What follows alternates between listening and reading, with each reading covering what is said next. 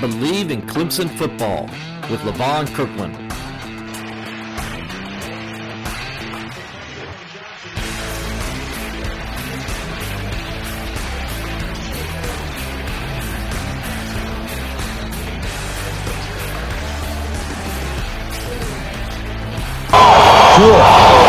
Pressure. Uh-oh! That's Kirkland. He's going to go all the way. What kind of game's this turned into? 47 yards for Von Kirkland off of a tip ball into the end zone. And that quickly, Mo can turn.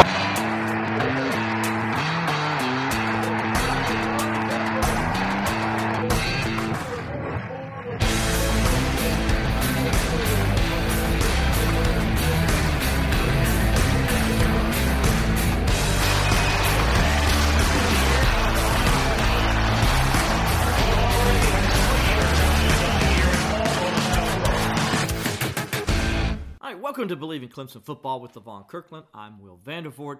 LaVon is out today as he is playing in a celebrity golf tournament to raise money. So we hope he hits them well out there and they raise a lot of money for the charity that they're working for. So I'll be holding down the fort today by myself, going solo here on Believe in Clemson Football. So got a lot to talk about. It was a weekend off, as you guys know, for Clemson, and we had the weekend as well, so I watched a lot of football this week, and I got a lot of thoughts from that and a lot of thoughts from how things went in the ACC and around the country, and we'll kind of get into that. I'll go over the news and notes from around the ACC. We'll go with the ACC Players of the Week. We'll also we'll go back to mine and LaVon's picks, and we'll tell you how we did on that.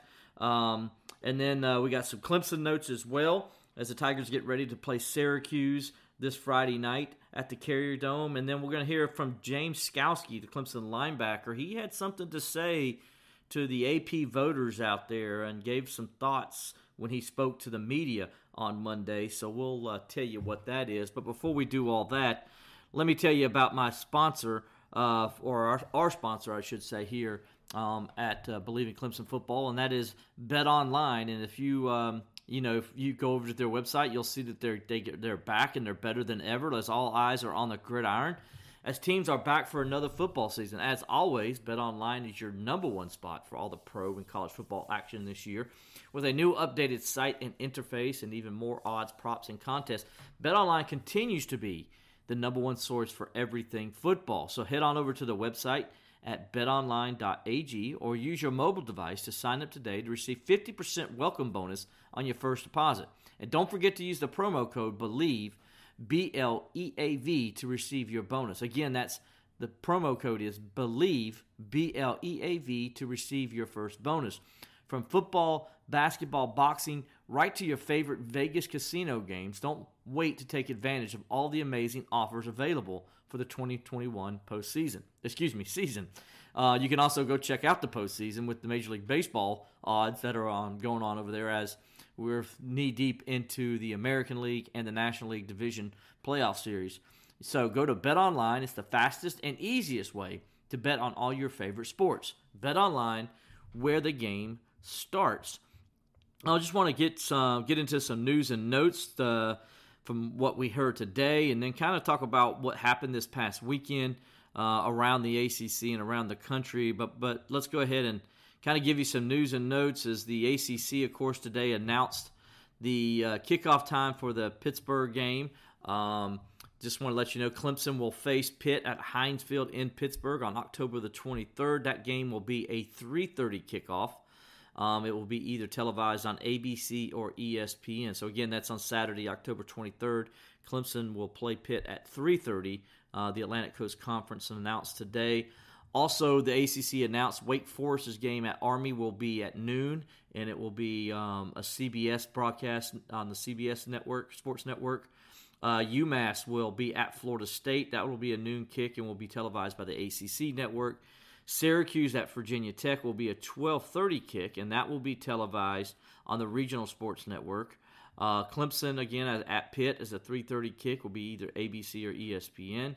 Boston College at Louisville is a 4 p.m. kick and will be televised on the ACC network. North Carolina State at Miami is a 7:30 p.m. kick and will be televised by either ESPN2 or ESPNU. And then Georgia Tech at Virginia is also a 7:30 kick, and that will be televised on the ACC network. So again, Clemson at Pitt is a 3:30 kickoff on October the 23rd. It'll be televised by either ABC or ESPN. Just a reminder, Clemson's game this week on Friday night will be a 7 p.m. kick on Friday night in the Carrier Dome at the Carrier Dome in Syracuse, New York, as the Tigers go and hit the road there. We're going to talk about that game here in just a little bit, but just want to remind you that game is a Friday night and will be at 7 o'clock on Friday night on ESPN. So big game there for the Tigers, but also the Atlantic Coast Conference announced football players of the week for their performances from this past weekend. At quarterback, they named Brennan Armstrong of Virginia as their quarterback of the week. He earned his third ACC quarterback of the week honors this season after leading the Cavaliers to a 34-33 come-from-behind victory at Louisville. Virginia trailed 30-13 entering the fourth quarter when Armstrong directed UVA to 3 touchdowns, including the game-winning 1-yard toss to tight end, Grant Misk with 22 seconds remaining. Twice they converted on fourth downs on that drive of 16 to 17 yards, and they threw for 183 yards during the fourth quarter. Armstrong completed 40 of 60 passes on the day for 487 yards and 3 touchdowns with only 2 interceptions.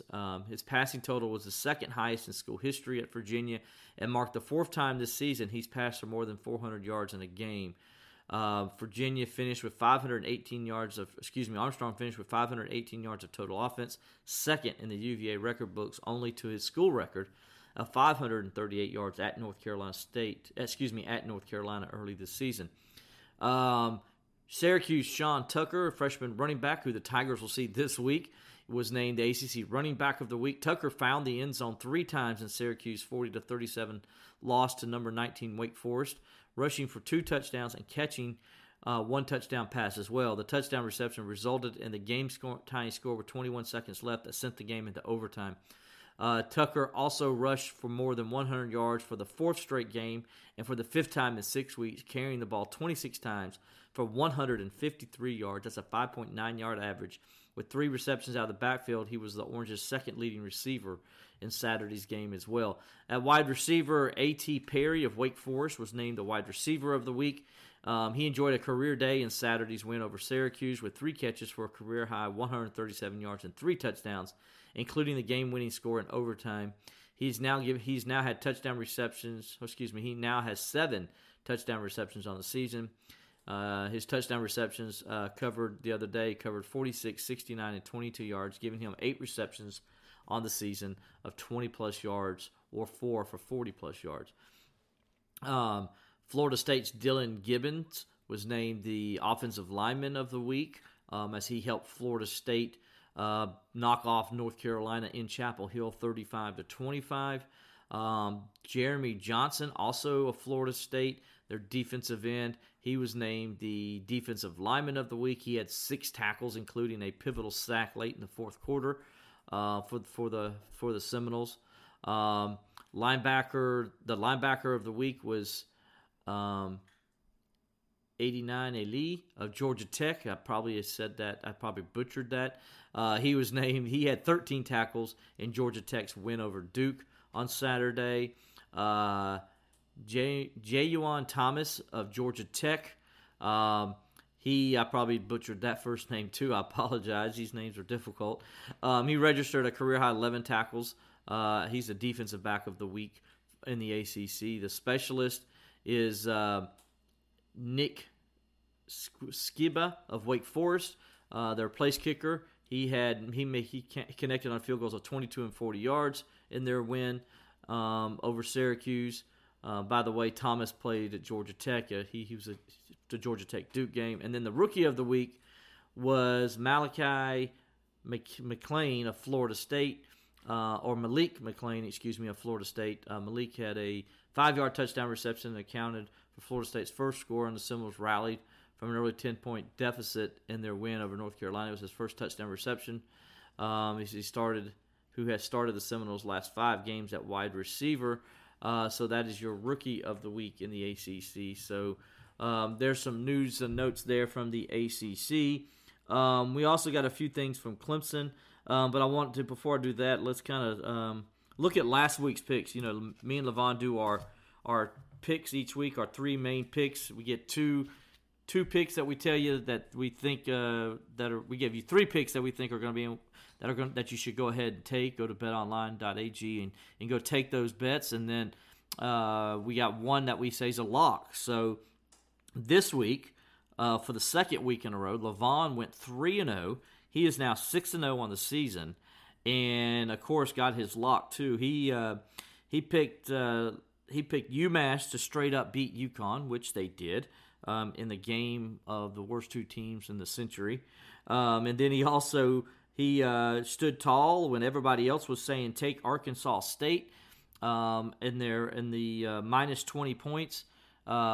Take Arkansas State, in the plus 20 points. He stood tall and said that he thought Coastal will cover, and so he said take Coastal Carolina minus the 20, and he was correct. Coastal Carolina ended up covering in that game. That was his lock of the week, so give Levon credit for that. Oklahoma was his other pick. He said take Oklahoma to cover the cover the minus 3, and they did over Texas as they won that game by 7 points in a crazy game out there in Texas. And so he went 3-0. I went 2-1 in my picks. I also picked Oklahoma minus the 3 over Texas, and I took Kentucky minus the 3.5 over LSU. But I lost, which was also my lock. I lost the Auburn plus 15 over Georgia. I thought Auburn would cover in that game and give Georgia a little bit more run for the money, but I was wrong. So credit the Bulldogs there with another win, as Auburn did not get it done for me. So I am, after 2 weeks, I'm 4-2, and I'm 1-1 in my locks. And Levon, of course, is 6-0 and 2-0 in his locks. So basically, what I can tell you is we're doing both pretty good, but Levon's doing great. So if I'm you, I would take what Levon says to heart, because obviously he knows a little something, and I don't know if he's got inside information there of what's going on in Vegas, but give Levon credit for going and getting that done this past week, as he did a great job, getting those picks accurate and, kind of saying how it all happened. And so I give him total credit. Some other news and notes and it's interesting, I didn't think about this earlier, but, and we'll get into this in just a second, but we got a lot of things to look at in college football, and, why not just go through the games? I mentioned the picks we had, and it was a crazy week of college football. By the way, Levon, as I said, he covered the Coastal Carolina Arkansas State, and he 52-20. So he covered it easy. The 20 points there. Cincinnati, by the way, number 15 Coastal Carolina, by the way. But on Friday, that was on Thursday night. On Friday night, number 5 Cincinnati took care of business against Temple. They won 52-3. Number 22 Arizona State knocked off Stanford 28-10. That was also on Friday. On Saturday, as I mentioned in that crazy game in Oklahoma won 55-48. They rallied from 21 points down to beat the Sooners, as the Sooners were just dominating that game in the first quarter. We're up 28-7, had a block punt, took the lead. But Williams came off the bench for the fabulous freshman for Oklahoma, came off the bench in place of Rattler, and he went 16 of 25 with 212 yards and 2 touchdowns. He also had a long touchdown run as he helped lead Oklahoma all the way back and get a dramatic 55-48 victory. He made some great throws, and it caused some interesting situations there with what Oklahoma's going to have to do now. Does Rattler stay? Does he go in the transfer portal? What are they going to do at quarterback? How are they going to keep him happy if he does stay? What do you do at this point if you are Oklahoma? And, it's going to be interesting to see what they do. It's definitely, I can tell you this, Rattler did not participate in the celebration with his team. He walked off the field with a sports information person and went straight into the locker room. Didn't stay out there for the celebration or any of that, so he wasn't with his team. It's going to be an interesting week there in Norman as they try to figure out what they're going to do with their quarterback situation now. But the main important thing is they won, and the Sooners did that. Ohio State beat Maryland 66-17. Stroud continues to get better and looks more and more comfortable. He went 24 of 33 for 406 yards and 5 touchdowns. They also got 102 yards from Henderson and 2 touchdowns as that offense continues to roll for Ohio State, but they look better on defense as well as they held Maryland to 17 points. So they're getting better on defense. They're continuing to roll on offense. Ohio State starting to look like that team everybody thought they were going to be. Michigan State it remains undefeated. They beat Rutgers 31-13. They had no issues there. Probably the best game, second best game of the weekend. I don't know, third best game. The games are so crazy because you had Oklahoma, in Texas, what we just talked about, which was a great game. I watched it for the most part from start to finish. Then you had, I was also flipping over and watching Ole Miss and Arkansas, which was going on, which was a wild, crazy game. Both teams going back and forth, 52-51. Arkansas scores a touchdown near the end of the game, and then they elect to go for 2 to try to win it instead of going into overtime. They did not get it as Ole Miss hangs on. Number 17, Ole Miss hangs on to beat Arkansas. Number 13, Arkansas, 52-51. A great college football game. As I said, so was the Oklahoma game.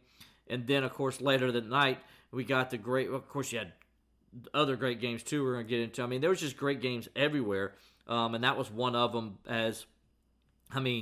it was crazy, man. I mean, just Matt Corral had 14 of 21, 287 yards, 2 touchdowns. Jefferson at Arkansas was 25 of 35 for 326 yards, 3 touchdowns. Both running backs on both teams went over 100 yards. You had receivers with over 100 yards. It was just a total offensive game. It was fun to watch. I'm not a big fan of offensive games, but that was fun to watch because of the big blows each team was giving each other.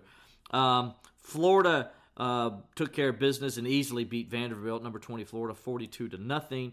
Number 2 Georgia, as we mentioned, easily took care of number 18 Auburn, 34-10. In an upset, Boise State went on the road and knocked off number 10 Brigham Young, 26-17. Wake Forest. Yes, Wake Forest won again. They beat Syracuse, as we mentioned earlier, 40-37 in overtime as they rallied to beat Syracuse, even though they gave up over 300 yards rushing in that game, and didn't run for even 100 themselves. But they found a way to win the game. Wake Forest, folks, are 6-0 for the first time since 1944. To put that in perspective, that means Wake Forest is undefeated for the first time since World War II. That's how crazy that is. The last time they were undefeated, won their first 6 games, I should say, was in 1944, and P. Head Walker was the coach at the time for them. So Wake Forest gets a big win and moves to 6-0 there, 40-37 over Syracuse. SMU beat Navy 31-24.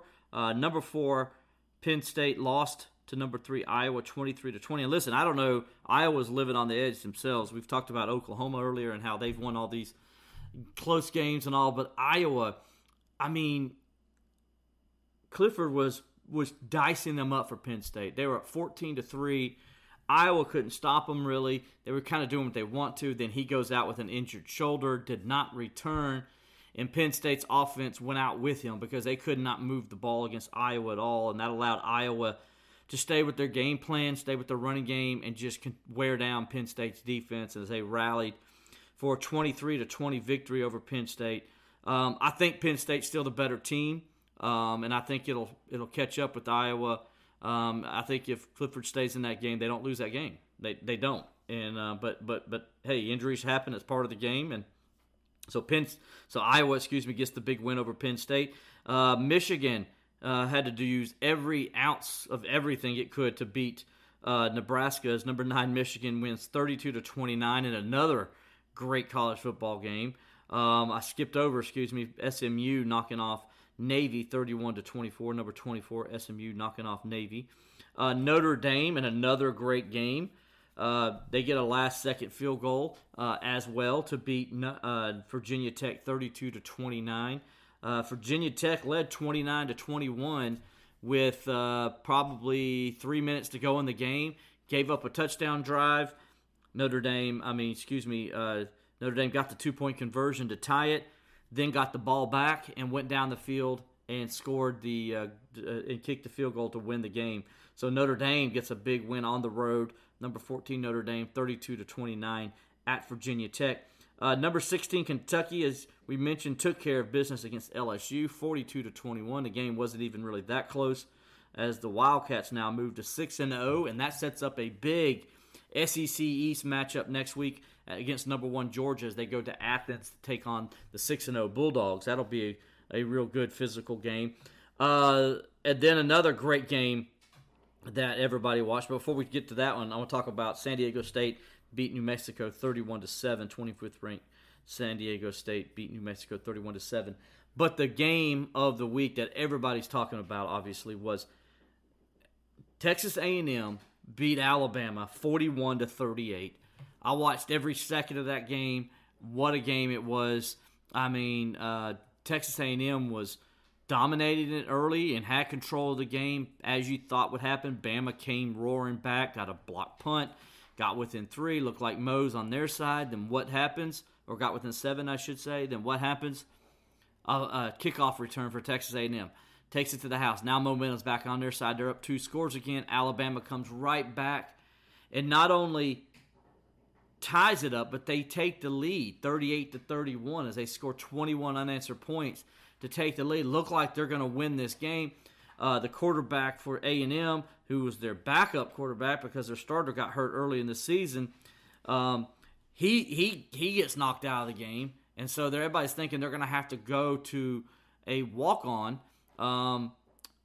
quarterback, but he's able to come back in and finish the game. And what a miraculous finish he has. He led them on, as we said earlier, led them on the tying drive that tied the game. Then their defense gets a stop and gets the ball back because their defense was on the field at one point. I think it was 45 plays for Alabama to 13 for Texas A&M in the second half. So their defense was wearing down, but they got a drive, went down there and tied it. That's when he got knocked out, and everybody wondered what was going to happen with him. Then the defense, because they got some rest, kind of looked like they did earlier in the game. They get a stop, they get the ball back, give it to their quarterback. He comes back out, surprises everybody that he's back after it looked like a serious knee injury, but it turned out it wasn't, thank goodness. He comes out and leads them right back down the field, and A&M gets the winning kick. And if you haven't seen it yet, the kicker for Texas A&M, his family, they got a video, the SEC Network did a video of his family as they watched the game-winning kick. They were recording it as they were watching it there in the stands, and it's a great video. You need to go check it out. It's trending all over Twitter if you haven't. Go check that out. But yeah, big win for the Aggies, and that was a great game, one of the better games I've seen all season.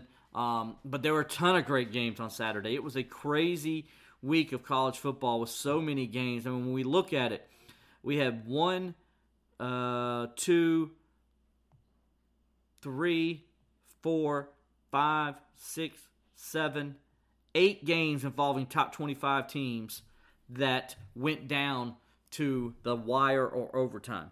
That's how many of those. That's how good they were. 7 points or less. Those 8 games were decided by 7 points or less, and it all started with Oklahoma and Texas, and it just carried on through the night and finished up with Texas A&M stunning Alabama 41-38. So of course that led to a shakeup in the polls, and I put out there on Twitter the other day. I wondered if AP voters were going to keep in mind that Alabama lost to an unranked team. And it's nothing against Alabama, but Alabama's, Alabama's still one of the best teams in the country. I'm not arguing that.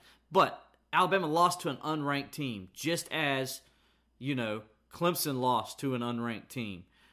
Just as several other teams have lost to unranked teams and have fallen in the polls. So I think what's a record through the first 6 weeks. 40 ranked teams have lost now. It's a record in the AP poll era, which began in 1936. But my whole thing was, how were the voters going to punish Alabama?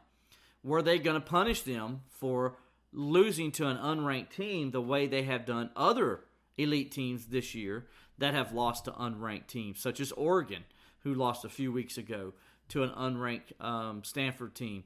UCLA lost to an unranked team, and they were hit hard in the poll. So those teams were hit. So I wonder what they're going to do. Well, they did what they're supposed to, I thought, for the most part. I probably could have seen Alabama go a little bit further down after losing to an unranked Texas A&M team. The same Texas A&M team, by the way, guys, that lost to Mississippi State and barely could score 20 points. The same Texas A&M team that only could score 10 points against Colorado. The same Texas A&M team that lost to Arkansas. So you get what I'm saying here. It's Alabama. They're a good team. I don't know if they're a Georgia top team right now. Georgia's, I think, far and away the best team in the country. And the pollsters did give Georgia, the AP voters did rank Georgia number 1 with 62 first-place votes. That's all 62 votes went to the Bulldogs. Iowa's number 2 in the poll, which I don't necessarily believe Iowa's number 2. I think the verdict's still out on Iowa. I still don't believe in Iowa as a top 5 team, top 10 team. I just don't. I think it's going to catch up with them at some point. Their offense is they're not good on offense. They're just not. I mean, that's my opinion. I know some Iowa fans disagree with me out there. They've disagreed with me on Twitter when I've brought it up before in the past, but they've gotten lucky. They've gotten really lucky. Their defense is excellent. They're probably the second best defense in the country behind Georgia, but their offense is not very explosive. They don't have an elite quarterback, and they struggle to move the football consistently, especially when they play a good defense. And if Penn State would have had their quarterback stay the whole game, Penn State would have blew them out. There's no doubt in my mind they would have blown them out. It was 17-3. Iowa couldn't stop Penn State, and Penn State's defense was dominating and control of the game at that point, and I think that would have continued. Anyway, number 3 is Cincinnati. I like that. I think the Bearcats are definitely a top 4 team. In my opinion, they should be number 2. Oklahoma is ranked number 4. Again, remember my preseason national champion was Oklahoma. They're still sitting there. They're back in the top 4 now, and deservedly. So Alabama fell to number 5 in the polls after its loss to Texas A&M. Ohio State moved up 1 spot to number 6. Penn State dropped from number 3 to number 7 after their loss to Iowa. So see what I did? See what happened there? Penn State, without their quarterback, lost to the number 2 ranked team in the country and fell 4 spots, and that's deserved. Alabama lost to an unranked team and only fell 4 spots. So you see my point? You see what I'm getting at here? I just think the AP, and again, not against Alabama. This is against the pollsters. They're not consistent. I think there is some bias going on in the polls, and I don't think they treat every team the same. That's the way I see it. And James Skalski of Clemson will comment on this later as well. He had some thoughts about that today. We'll get to that here in just a little bit. But I just don't think the AP voters treat everybody the same. And listen, I used to be an AP voter. So I talk with experience as far as what I saw with my own eyes with voters. I took voting in the AP poll very serious when I did it. I mean, I would stay up and watch every game. And I could. I mean, I seriously did. I record other games that I couldn't watch, so I wanted to make sure I got a good representation of every team in my poll. So, and then each week my poll was different. I didn't go back and use last week's poll for reference or anything. I did exactly on what my eyes told me who I thought were the top 25 teams in the country. I'm going to tell you, everybody doesn't do it that way. That's the way it should be done, in my opinion, but that's not the way everybody does it. I know a lot of writers across the country. I know guys that have written, that have been AP voters, and I can tell you they don't do it this way, and they don't do nearly the homework that I do.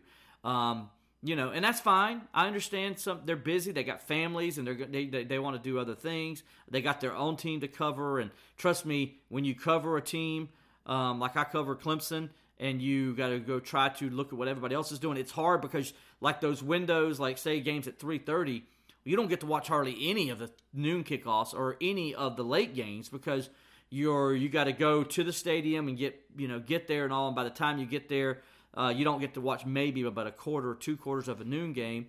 3:30, you don't watch any of the other games because you're watching the Clemson game. You're covering that game.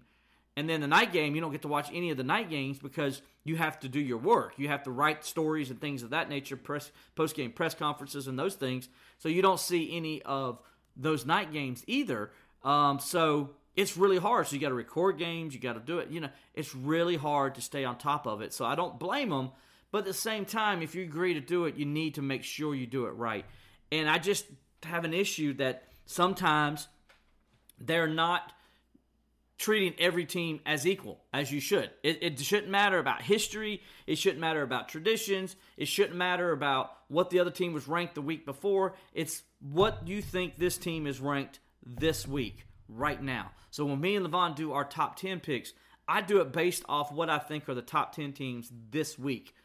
I don't look back at last week's or I don't even pay attention to it other than to see if I did, after I'm done, if I did move somebody up or down and how it went. So that's how I handle it. Again, it's not the same as everybody else, but hey, that's the way it is. So anyway, Michigan, by the way, they moved up a spot to number 8. Oregon is now, they dropped a spot there, now number 9. Number 10 is Michigan State. By the way, for the first time ever in the AP poll era, 5 Big Ten teams are now in the top 10. That's number 2, Iowa. That's number 6, Ohio State. Number 7, Penn State. Number 8, Michigan. And number 10, Michigan State.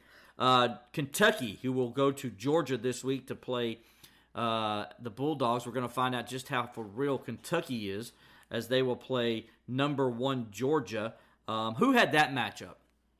Who out there had this matchup that the biggest game in the SEC East this year would be 6-0 and undefeated Kentucky against number 1 Georgia? Raise your hand if you had that matchup. If you knew on October 16th that was going to be the matchup, raise your hand. That's right, there's nobody out there that did that. But kudos to Coach Stoops and what he's done with Kentucky's program. They're playing really good football right now. They're 6-0. Oklahoma State's number 12. Ole Miss moved up to number 13. Notre Dame stayed at number 14. Coastal Carolina still remained at number 15. Wake Forest moved up 3 spots to number 16 in the polls. Arkansas fell 4 spots to number 17. Arizona State moved up 4 to number 18. Brigham Young fell, as they should, losing to an unranked team at home. They fell 9 spots. See what happened here, guys? Brigham Young lost to an unranked team. Now, granted, it was at home, but still, they lost to an unranked team. And they fell 9 spots, as they should. Still think Alabama should have fell more than 4 spots. That's just me. Brigham Young, by the way, is number 19. Florida remains number 20. Texas A&M moves into the top 25 and jumps NC State. They're now number 21. NC State's 22. SMU is 23. San Diego State's 24. And Texas, even with the loss, moves to number 25. They fall 4 spots down to 25. My bad. So Texas is 4-2.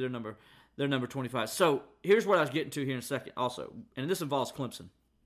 So Alabama, when you look at Florida, they're 4-2. Granted, they're 4-2. They've played one more game than Clemson, but they're 4-2. Texas A&M's 4-2. NC State's 4-1. Why? Why is NC State ranked lower than those 2 teams? NC State should be ranked higher, in my opinion, because NC State did get a big win too. But NC State, their win was a few weeks ago. They've done nothing to say that A&M should have jumped them in the polls, and that Florida should have jumped them in the polls. I mean, NC State was 23 last week. Florida was unranked. So was A&M, according to Florida was ranked 20th. So Florida stayed where they were. Okay, I'll take that back then. Florida, you're fine. You were there first. You stayed. Still, that's going to be part of my argument here in a second. A&M, though, shouldn't have jumped NC State because, yeah, they beat the number 1 team in the country. Get that. But NC State didn't do anything to lose their ranking. To fall under them. I think you should move both teams in and just moved NC State up one spot and kept A&M underneath them, because A&M's got 2 losses. They lost to Arkansas, and they lost to Mississippi State, unranked Mississippi State. So why is A&M, who lost to an unranked team, right? And another team they lost to was ranked, yes, in Arkansas, but they're ranked low. Okay, when I say low, they're 17. But you get my point. It's the same scenario. So, and this comes where I think you saw James Skalski on Monday have a little bit of issue with the respect that he thinks Clemson does not get. Because as he mentions, and we'll play the interview here in just a second, Skalski mentions that, hey, Clemson lost to the number 1 team in the country on a neutral field by 7 points. Then they lose to a ranked team in NC State in double overtime. And they're not ranked. Yet A&M, who got beat by Arkansas and got beat by Mississippi State, and people can say, well, but Clemson ain't played well. Well, guess what? A&M hadn't either. A&M until this week against Alabama, they hadn't played well at all. If you look at A&M's schedule, let's just go from the beginning. They played Kent State and won 41-10, lost their starting quarterback. Then the next week they go to Colorado and they only get 10 points and they squeak out a 10-7 game. And if you watch that game, Colorado should have won it. Colorado had many chances to take that lead. They were up 7-3 and extend it to 14-3 or 21-3. Eventually lost it in the fourth quarter. Then they played New Mexico. They beat them 34-0. Then they only got 10 points against Arkansas.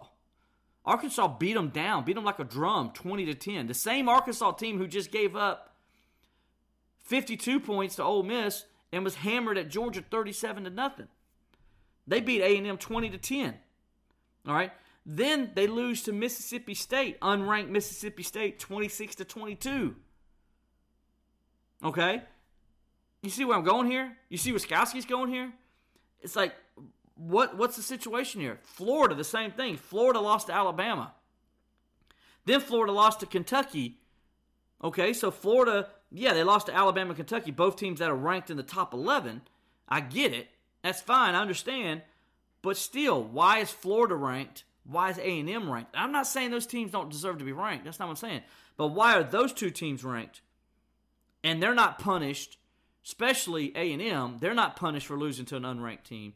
Yet Clemson, who was ranked number 9 when they lost to NC State, fell all the way to 25, then beat Boston College, a Boston College team that's better than people think, beat them in a very physical game, showed a lot of improvement on offense. If you've been watching Clemson at all year, the Boston College game was Clemson's best offensive game against an FBS team. It wasn't even close. It was their best game. And Clemson slipped out of the poll, dropped out. Then this week, Clemson's off, and they lose more ground. Auburn, who got hammered by Georgia, got more votes than Clemson did. Clemson went from receiving the most votes last week than any team that didn't get in to now they're second behind Auburn in that category. So Skalski met with the media today, and he kind of vented some of his frustration, some of the stuff you just heard me say. So here's Clemson linebacker James Skalski on his thoughts and the disrespect Clemson's getting in the AP poll. It's kind of frustrating when you look at some of the rankings. We're an unranked team. Our 2 losses are against a number 1 team in the country at a neutral site, 10-3, and at a double overtime versus a top 25 team. So I think, that's kind of frustrating on my part when you almost feel a little disrespect. I get it, but like you said, there's plenty of time left to climb up the table again, and like you said, nothing's off the table for us. Nothing is. So we just got to keep one game at a time. Just try to win the next one, and that's all we're going to focus on. Speaking of that, James, obviously you guys go on the road for the next 2 weeks, one of the Friday game. How does that just factor into things, and how are you preparing for that kind of stretch? There's no difference. It's all the same when it comes to preparation. We're just going to same way we always do. Prepare, put a game plan together, work hard, practice hard with intensity. But we haven't won a game on the road yet. This team hasn't. So we just got to, people like to overthink it or make it something it's not. It's just football. It's just a field, and we're going to go play a team. All that other stuff. To be honest, when you're on the field, I guess on defense, it's either really loud at home or it's not loud at all. So to me, it doesn't really make a difference defensively. And maybe the offensive guys can feel that home-away vibe a little differently, but defensively you don't. There's 100 yards of field, and you're just going to play another opponent. And that's how I look at it. Going back to the rankings thing, Alabama loses to an unranked A&M team. They fall a few spots. You guys lose to North Carolina State, plummet. Yeah. Do you feel like the Clemson's held to a different standard around the country than other teams? No, I think in the past, I feel like we've probably earned a little more respect. And I think we should be given a little more right now in particular.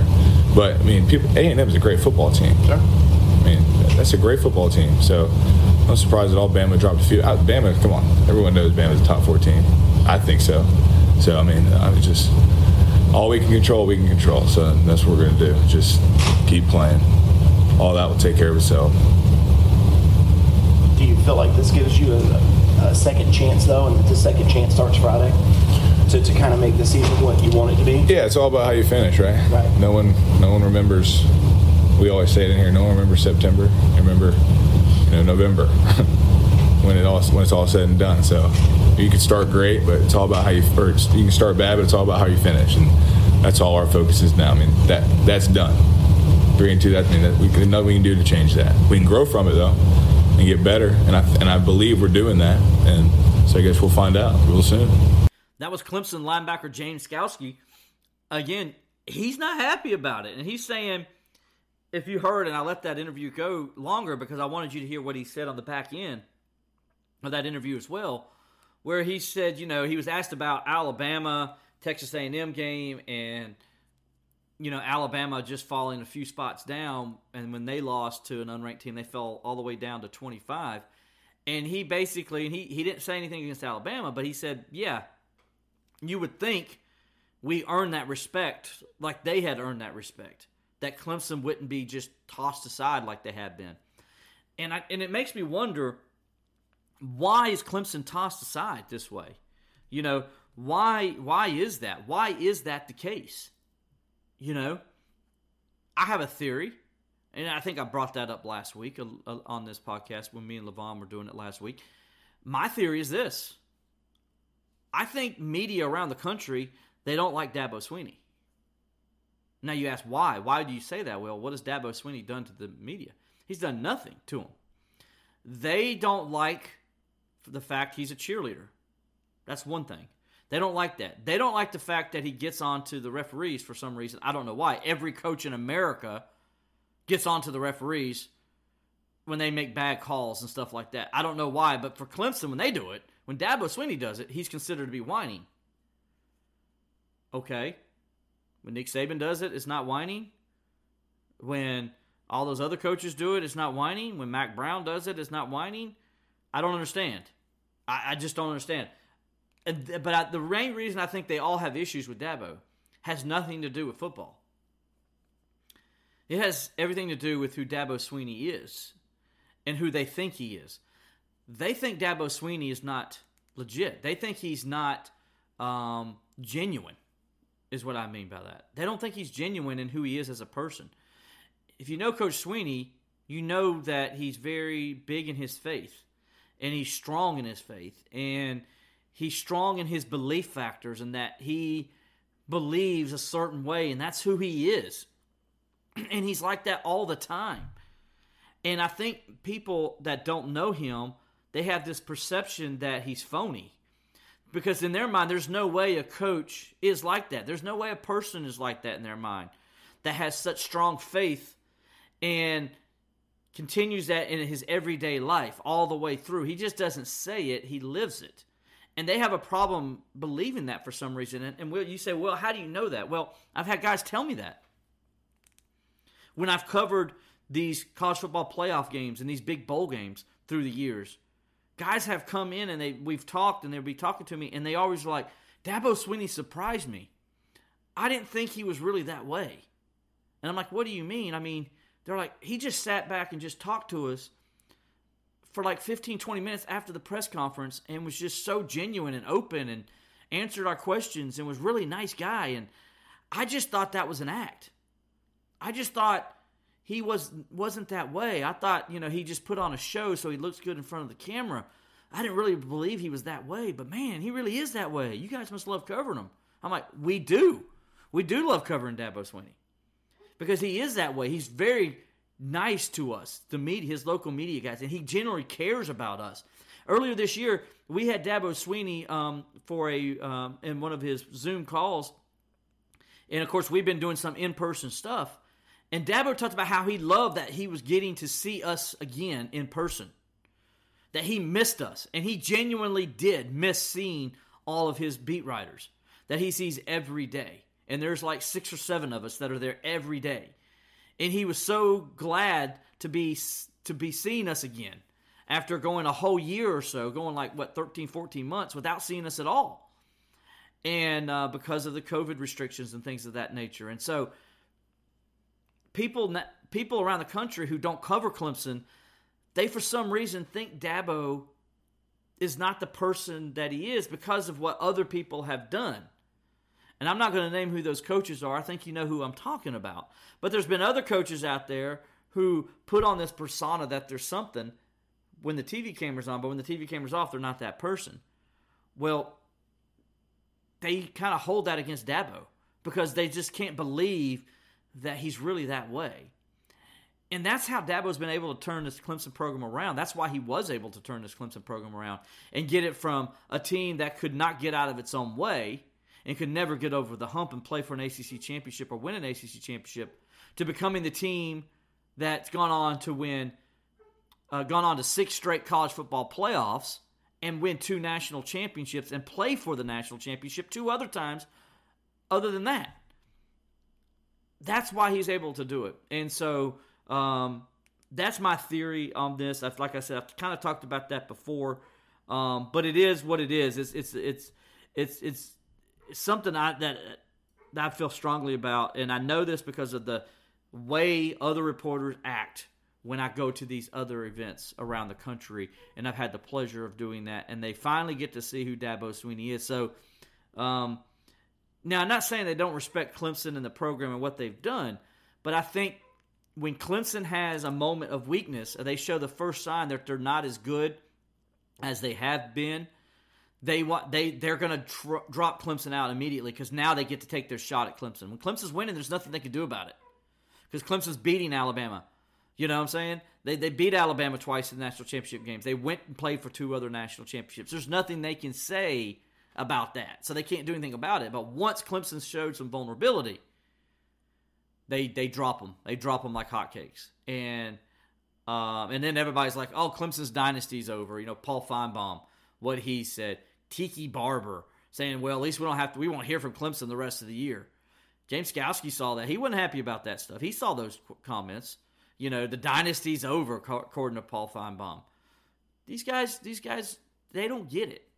And I don't know why they want it to be over. I mean, all they talk about here was, they don't want to hear about Clemson and Alabama. But when Clemson falls, they fall. And okay, that's fine. You don't want to hear about them. You drop them, whatever. But when Alabama loses, it's like, but Alabama's fine. They play in the SEC. They're good. Alabama's great. Alabama's dynasty's still going. They're going to beat everybody. And they probably will. Alabama ain't going nowhere. We know that. But you know what? Clemson ain't going nowhere either. They lost 2 games, guys. They haven't lost 7 or 8. Tiki Barber says Clemson's going to lose a bunch more games this year. He says after Clemson lost to NC State, his comments were, yes, he says, now after this, we won't have to hear about Clemson anymore because they're going to lose a whole lot more games this year. Really? Clemson's going to lose a whole lot more games this year. Really? I don't believe that. I think Clemson actually is going to get it better because Dabo Swinney's teams always get better through the course of a season. Think about it. When's the last time you saw a Dabo Swinney team get worse? The only time I can think of was 2011. They won the first 8 games, and then they lost that first game to Georgia Tech, I believe. Then they lost. They found a way to come back, beat Wake Forest after that, and then they go and lose to NC State and South Carolina, and then they beat Virginia Tech in the ACC championship game. Then go and lose, as we all know what happened in that Orange Bowl. But Dabo Swinney said that season taught them not only how to win, but also how to lose and how to handle expectations. So they learned how to win and then to continue to win. And you saw that the next year when they played LSU. And they went 11-2 that season and beat LSU in the game. And that's when you knew that they understood what they could do and how they needed to stay at the same level all the time, regardless of who the opponent is. And that's when they went on the run that they've went on. And I still think that's the case. And if you look at every Dabo Swinney team after week 6 of the season, they get better. With the exception of 2011, if you look at that, that's when you see the team get better. Even that 2010 team that went 6-7, they got better as the season went on. They did. They went 6-7, and they lost the bowl game. That's why they had the losing record. But look how many close games they had. They got better and better as the season went on, and they gave themselves a chance to win. That's going to be the same case here, except unlike 2010 where they didn't have the talent, they got the talent now, and they'll be just like that. This coaching staff has done that over and over and over again, has proven that. And I don't know why people don't pay attention to that. It's frustrating to me, because people just never pay attention to that stuff.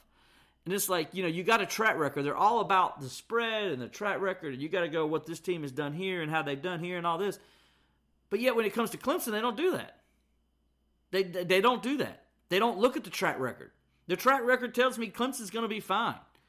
And I believe you're going to see that this week when they go play Syracuse on Friday night. I believe you're going to see Clemson's going to be just fine.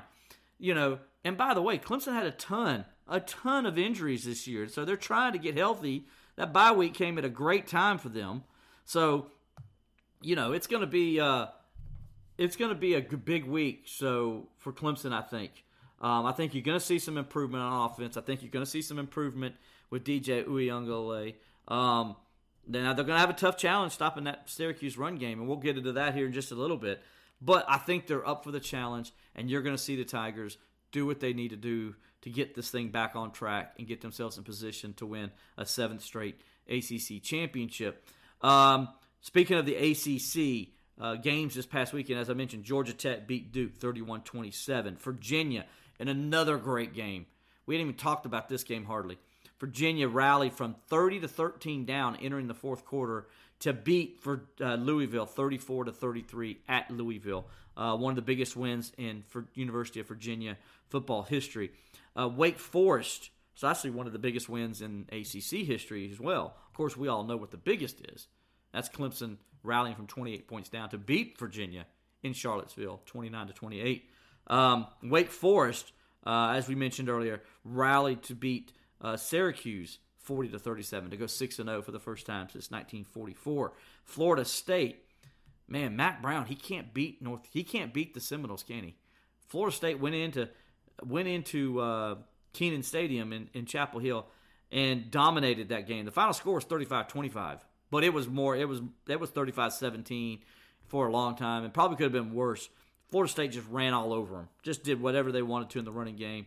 A good win for Florida State as they got their second win of the season. Notre Dame, as I mentioned, beat Virginia Tech 32-29. So if you look at the ACC standings right now, in the Atlantic Division, of course, Wake Forest still leads the Atlantic Division. They're 4-0 now. Wake Forest is halfway through the ACC football season. North Carolina State has only played one game, in contrast, by the way. The Wolfpack is just 1-0, but they're 4-1 overall. Clemson is next, 2-1 in the ACC, 3-2 overall. Florida State is behind the Tigers now. They're now 2-2 and are 2-4 overall. But hey, the Seminoles in that Clemson game here in a few weeks starting to look a little bit better. If Florida State can get another conference win or two, that thing might be interesting. In case you're curious, the Seminoles play UMass this week. Probably going to get a win. They'll get to in 2 weeks. Probably going to get a win to get them to 3. At that point, to give them their third win, to get them to 3-4. So they'll be 3-4, 2-2 overall coming into that date against the Tigers on October 30th in Death Valley. So that game's going to have a little bit more meaning than we thought it would at the beginning of the season, just because of where the two teams are positioned. Because I think Clemson's going to win at Syracuse this week. I think Clemson can go to Pitt and win that game, and then all of a sudden the Tigers are sitting in great shape as well. Louisville is 1-2 in the conference, 3-3 overall. Boston College is still 0-1 and 4-1. They had the week off this week as well. And Syracuse is 0-2 now in the ACC and 3-3 overall. So Clemson's got a big matchup with the Orange this week, as you got a team that's going to be hungry, that's going to be fighting. They want to try to get themselves in position for a bowl game, and they're going to need a win over somebody they're not supposed to beat to do that. And Clemson is prime candidate, so the Tigers are going to have to come up there and know that they're going to get they're going to get Syracuse's best shot. In the Coastal Division, Pittsburgh is 1-0 and 4-1. Virginia Tech is still 1-0. That win, it's crazy. Virginia Tech won their first ACC game the first week of the season against North Carolina, and they haven't played another ACC opponent since. And here we are, all the way into week 7, this coming week of the college football season. And they're finally going to get back into ACC play. But anyway, right now they're 1-0, so they still control their own destiny, regardless of that loss the other day. They still control their own destiny. So that is where the Hokies are at. All right, then after Virginia Tech, you got Virginia at 2-2 in the Coastal after their big win over Louisville. Georgia Tech is also 2-2. They got that big win over Duke, as we mentioned, and they're 3-3 now overall. North Carolina, what the heck happened in Chapel Hill? The Tar Heels 2-3 and are 3-3 overall, 2-3 in the ACC. They're sitting right now 5th place in the Coastal Division. They are out of it. They have no chance now of making it to the ACC championship game, unless just some chaos comes and everybody starts beating everybody. But anyway, so they're 2-3. Miami is next at 0-1, and then Duke is last at 0-2 and 3-3. Miami is 2-3. And by the way, D'Eriq King, he's out for the season. It was announced earlier. He's going to have shoulder surgery, I believe, and he's going to be out for the season. That's correct. It is shoulder surgery. So Tyler Van Dyke now has been named the new starting quarterback for the Miami Hurricanes. He, of course, came in and started the game against Virginia, and I thought played well in the second half. Now he's going to be the guy from here on out. So that's a big deal for Miami. Just to give you an idea, this week's coming games, as we mentioned, on Friday night, Clemson will be on the road at Syracuse. That is a 7 o'clock start on ESPN. Right now, Clemson is a 14-point favorite. By the way, that line opened at 17, which is crazy, because why in the world would you open that game at 17 with the way Clemson's offense has been playing? So a lot of other people agreed with me, and so the line moved to 14 today. So we'll see where it's at tomorrow, but right now it's at 14. Duke is on the road. They're at Virginia. That game is on Saturday is a 12:30 kickoff. Will be on the regional network. The Cavaliers are 11-point favorite. By the way, you can go to betonline.ag and bet on these games. Miami is at North Carolina. That is a 3:30 kickoff on the ACC network. The Tar Heels are a 7-point favorite. It's going to be an interesting game to see. You call this a disappointment game? You got 0-1 Miami in the ACC play, but 2-3 overall against 2-3 North Carolina in ACC play and 3-3 overall. So that's going to be interesting. Pittsburgh, as they wait before they got to go to Clemson, they got a big game in the ACC Coastal Division. They got to play Virginia Tech. They go on the road, 4-1 Pittsburgh against 3-2 Virginia Tech. That's a 3:30 kickoff. Pitt is right now a 5-point favorite for that game. That's a 3:30 kickoff on ESPN2. I will be watching that one contently because obviously I'm off on Saturday because Clemson plays on Friday. So I'll definitely be back home in time to watch that one. Looking forward to that game. That will be definitely on my schedule. And then Boston College hosts North Carolina State, another huge game, and this is a game that's going to be interesting. This is the 7:30 kickoff on ACC Network. NC State is a 3-point favorite. Look, I think Boston College can win this game. Boston College is very physical at the point of attack. They can run the football. That's what they're going to want to do. NC State is, they did play physical with Clemson, but they're a defense that I think if you can run the football with consistency and run well, you can run the ball on them. They're not going to let you get big pass plays, obviously. They showed that in the Clemson game. They're going to try to eliminate those things by the way they play defense. But they were a little more attacking against Clemson than they had been in previous games.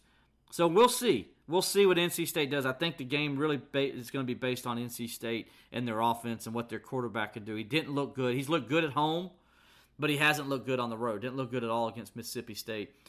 Threw 3 interceptions, 3 in the red zone. So we'll see what NC State looks like in this game. That's an interesting game to keep an eye on. Right now, NC State's a 3-point favorite.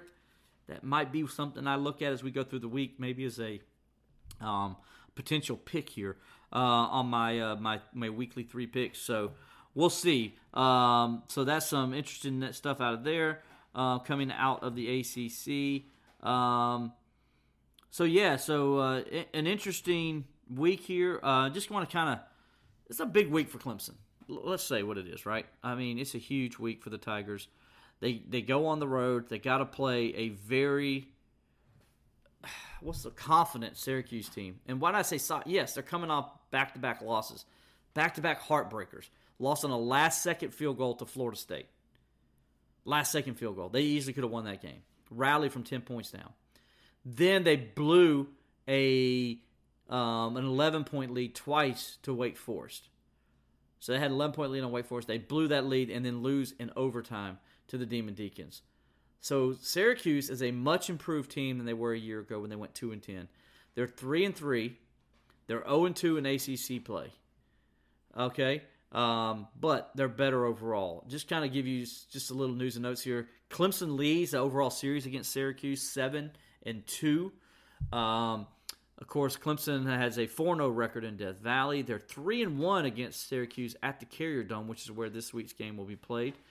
Of course, that one loss came in 2017 as Syracuse stunned number 2 Clemson that afternoon on October 13th, 2017. So it's going to be 4 years and two days from the day that the Orange beat the Tigers in the Carrier Dome. That game, I believe, was 31-27. They won it, or 27-24, maybe that was the final score. Have to look that up, but regardless, I think it was 27-24.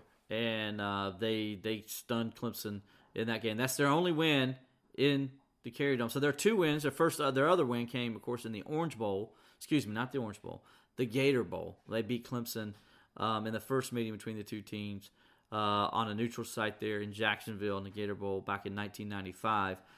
Those are Syracuse's 2 wins in this series. So the last meeting, of course, Clemson won last year, 47-21 in Death Valley. Clemson, of course, has won 3 straight games overall in the series. After a much-needed week of rest and recovery, Clemson will return, as we said, to the football field this week on Friday to play Syracuse in the Carrier Dome. Prior to an open date last week, the Cardiac Clemson improved to 3-2 in 2021 with a 19-13 victory over Boston College on October 2nd. Very few seasons of Clemson's 126 history have featured the kind of early drama the Tigers have produced this year. All 4 of Clemson's games against FBS opponents in 2021 have been decided by 1 possession, marking only the 7th time in school history that at least 4 of Clemson's first 5 games of a season have been decided by a final margin of 8 or fewer points. Of course, those other dates happened in 1906. Clemson was 2-0-3 in those games. In 1958, Clemson went 4-0 in those games. In 1976, Clemson went 2-1-1 in those games. In 1980, Clemson went 3-1 in those games. In 2001, Clemson went 3-1 in those games. In 2005, Clemson went 2-3. And then in 2021, Clemson is 2-2 in those games. So all season, Clemson head coach Dabo Swinney has praised his team's heart, its effort, and its will to win, and that was once again true following Clemson's win against Boston College, which Clemson ended with 16 members. Check this out. Clemson ended with 16 members of its preseason depth chart either via long-term injury, in-game injury, or departure or disqualification. That number also doesn't account for the absence of a number of other expected depth chart contributors or surprising newcomers like Will Taylor, who earned the punt return job and a niche on the offensive role coming out of fall camp. Dabo Swinney said, "We were down 10 or 11 guys. It was crazy." He said in the post-game press conference, "We had a mash unit going on. It's been a crazy year. Our depth is really being challenged. We need the open date big time. Our biggest concern is just the health of our team's injury, health, and depth right now, by far." That was Clemson head coach Dabo Swinney. So Clemson, as I said, is looking to prove 8-2 all-time against Syracuse.